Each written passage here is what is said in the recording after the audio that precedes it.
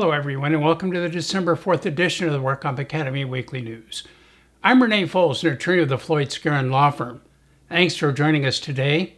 Let's get started with our litigation report. The Court of Appeal ruled that the pervasive bullying by a University of California, Berkeley women's soccer coach against one of their players violated the Unruh Civil Rights Act. The plaintiff in this case, Rene Thomas, was a well-regarded soccer player who was recruited by the University of California, Berkeley head coach Neil McGuire to play soccer for the university in the 2018-2019 season. McGuire knew at the time that Thomas had already committed to play for the University of Colorado, which had offered her a scholarship. So McGuire assured Thomas that she would be on UCB's women's soccer team for 4 years.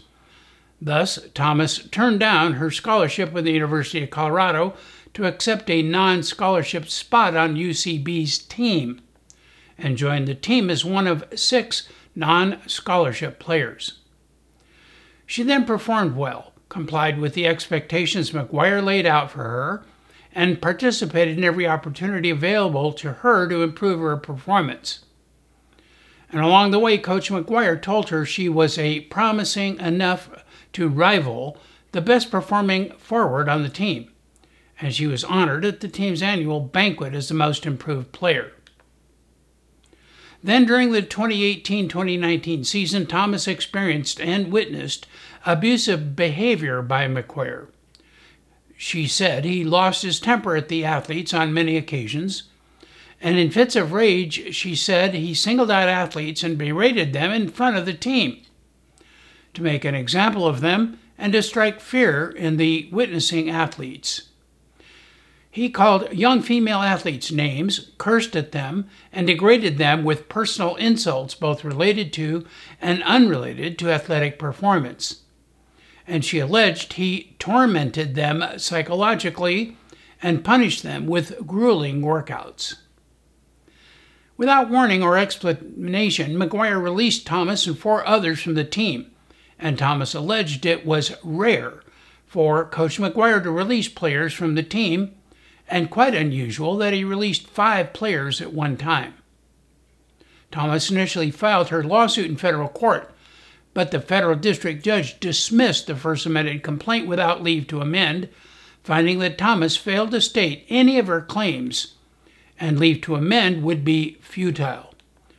So Thomas then filed her complaint in California Superior Court in 2020, alleging claims against Coach McGuire and Jim Knowlton, UCB's athletic director, for violation of the Unruh Act and negligence, and against McGuire for breach of fiduciary duty and fraud. The defendants demurred, and the trial court sustained the demur with leave to amend only the fraud claim against McGuire.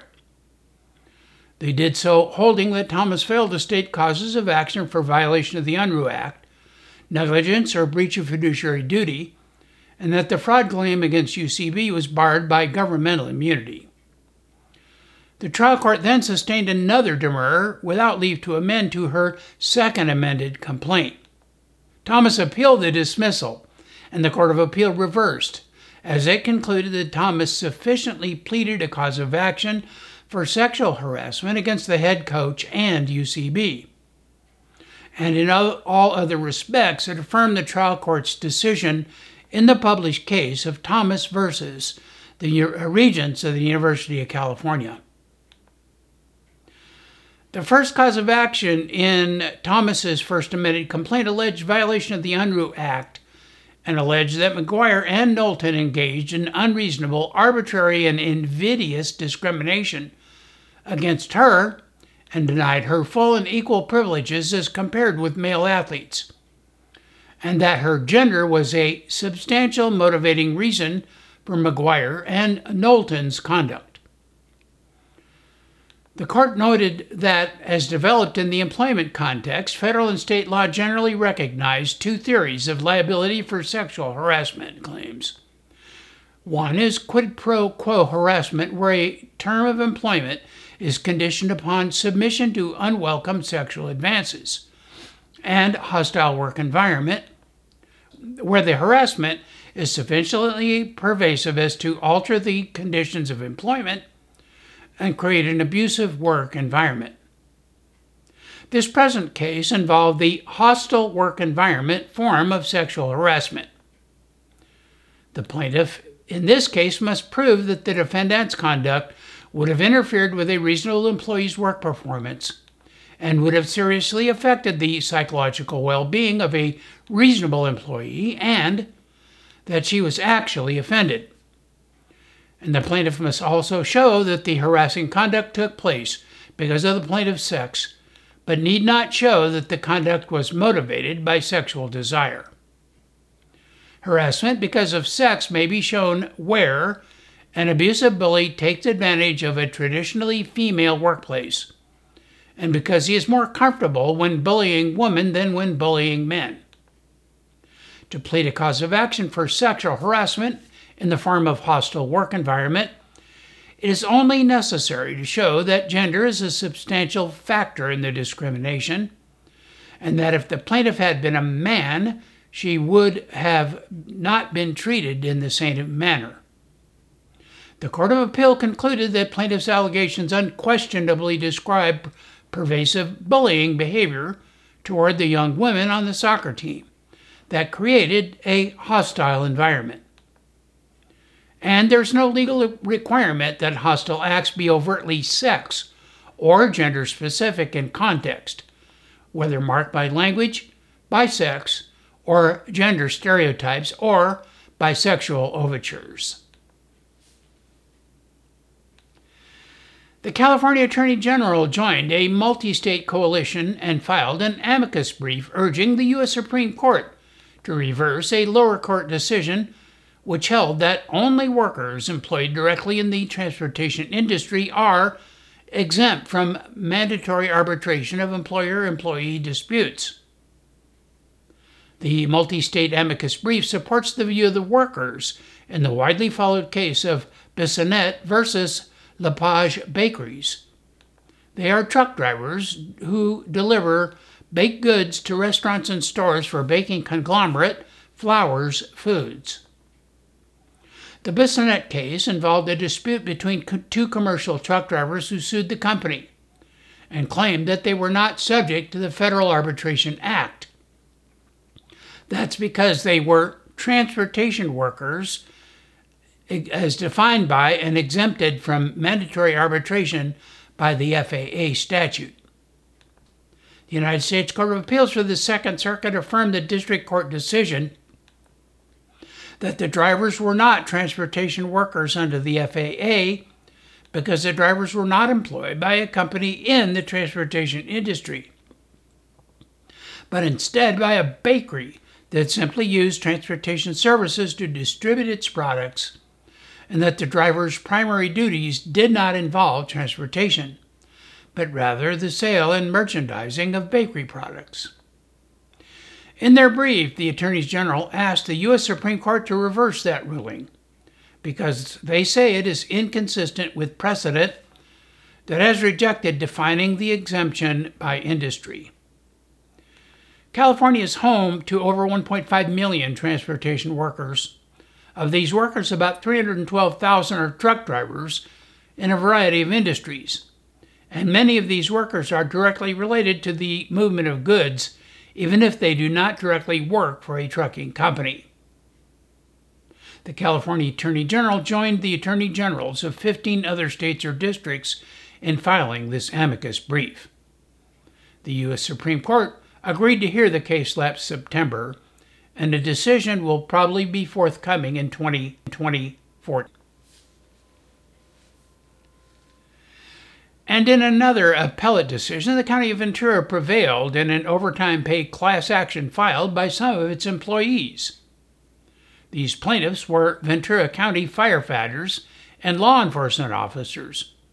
Both are members of two unions, the Ventura County Professional Firefighters Association and the Ventura County Deputy Sheriff's Association. The county sponsors various health insurance plans for its eligible employees and their dependents, and under agreements between the unions and the county, plaintiffs are eligible to enroll in union-sponsored health insurance plans instead of the county's plans. The county manages health benefits for union and non-union employees alike through its flexible benefits program. As part of this cafeteria plan, the county provides its employees with a flexible benefit allowance, known as the Flex Credit, which employees may use to purchase health benefits. And an employee who has already had medical insurance from another source, such as a spouse's plan, may choose to opt out of the flexible benefits program if they pay an opt-out fee. The county then subtracts this opt-out fee from the flex credit and then pays the balance to the employee in cash. The county treated this personal residual cash payment as part of the plaintiff's regular rate of pay when they calculated their overtime compensation, but the county did not include the value of the opt-out fee. Therefore, these plaintiffs filed this class action and argued that the exclusion of the opt-out fee from their regular rate of pay resulted in the county underpaying plaintiffs for overtime work. The district court granted summary judgment to the county, concluding that the opt-out fee was properly excluded from plaintiffs' regular rate of pay when calculating overtime pay. Then the Ninth Circuit Court of Appeals agreed with the district court in the published case of Anthony Sanders versus the county of Ventura. For various reasons pointed out in the opinion, the Ninth Circuit held that the county properly excluded the flex credit opt-out fee from these plaintiffs' regular rate of pay for purposes of calculating their overtime compensation. And in another decision, the Workers' Compensation Exclusive Remedy provision ended a lawsuit for a worker's fatal injuries incurred on a business trip. In this case, Denise Abraham worked for Wells Fargo at its business support call center in Sacramento. As part of a team of traveling bankers that went to Virginia to train new call center employees who had been hired to staff a call center in that state. Each day's training session was scheduled from 7 a.m. until 3 p.m., and after 3 they were free to do whatever they wanted. After training ended for the day, on the third day of the trip, the traveling bankers drank alcohol in the lobby of their hotel, and then Denise Abraham and 2 of her colleagues went to dinner at a karaoke bar using one of the rental cars paid for by Wells Fargo, where they danced and drank alcohol and ate snacks. Shortly after 1:30 a.m., Abraham and 2 colleagues left the karaoke bar and used the rental car provided by Wells Fargo to drive back to their hotel room. Abraham was a passenger in the car when the driver of the rental car crashed into a tree, and Abraham died from her injuries. Her parents sued Wells Fargo Bank and the driver for the wrongful death of their daughter, Denise Abraham. Wells Fargo moved for summary judgment, asserting plaintiff's suit was barred by the exclusive remedy provisions of the Workers' Compensation Act, and the trial court agreed and granted the motion and dismissed the case. The Court of Appeal affirmed the dismissal in the unpublished case of Abraham versus Wells Fargo Bank. It reasoned that under the commercial traveler rule, an employee traveling on the employer's business is regarded as acting within the course of employment during the entire period of his, her, or their travel, and procuring food and shelter are all incidents of that employment. And where injuries are sustained during the course of such activities, the Workers' Compensation Act applies, thus triggering the exclusive remedy rule. And now our crime report. The Labor Commissioner's Office has settled a lawsuit against Glendale-based Calcrete Construction Incorporated for over $1 million for multiple wage theft violations, including overtime and paid sick leave law violations, affecting 249 construction workers. The settlement will pay workers overtime wages owed with interest, with payments ranging from $344 to $20,893 per employee. The lawsuit claimed that Calcrete forced its workers under threat of termination to sign contracts stating they were independent contractors. And then the company used staffing agencies, Dominion Staffing and Southeast Personnel Leasing, to pay the workers. And now our regulatory news. 2 inspectors from OSHA were denied consent to inspect the premises of Calvary Chapel of San Jose, which is located on church grounds. So they obtained an inspection search warrant from the Santa Clara County Superior Court.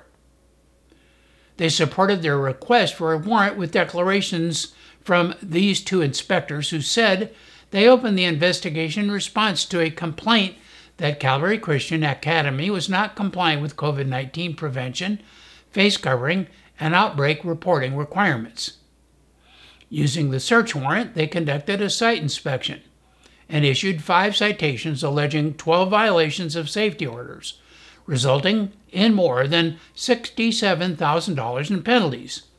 On appeal, the employer filed a motion to suppress this evidence, arguing all evidence from the inspection should be suppressed because the warrant had been issued without probable cause, and the administrative law judge granted the employer's motion. The Occupational Safety and Health Appeals Board affirmed the administrative law judge's ruling that OSHA's warrant application lacked the requisite probable cause. However, the case was remanded for a ruling on the application of the good faith exception to suppression of the evidence. Cases discussing the constitutionality of inspection warrants in OSHA proceedings provide that the search and seizure requirements of the federal and state constitutions mandate a probable cause showing requirement for OSHA inspection warrants, which they did not show in this case. However, the board follows the good faith exception to the exclusionary rule, and it will only exclude evidence pursuant to the exclusionary rule when it can be established that the warrant was not obtained in good faith. In this case, the administrative law judge has not ruled on the application of the good faith exception, so the case was remanded for consideration and a ruling on the application of this good faith exception in this case. The DWC has issued a second notice of public comment period for modifying the text of some proposed amendments to the QME regulations. These proposed regulations are largely intended to provide greater clarity to the wording. For example, the proposed new rules provide for a clearer definition of and the reason for encryption of electronic transmissions. It adds a new regulation that delineates the new continuing education hour and subject matter requirements and clarifying the definition of new medical legal evaluation for purposes of satisfying criteria for a QME unavailability.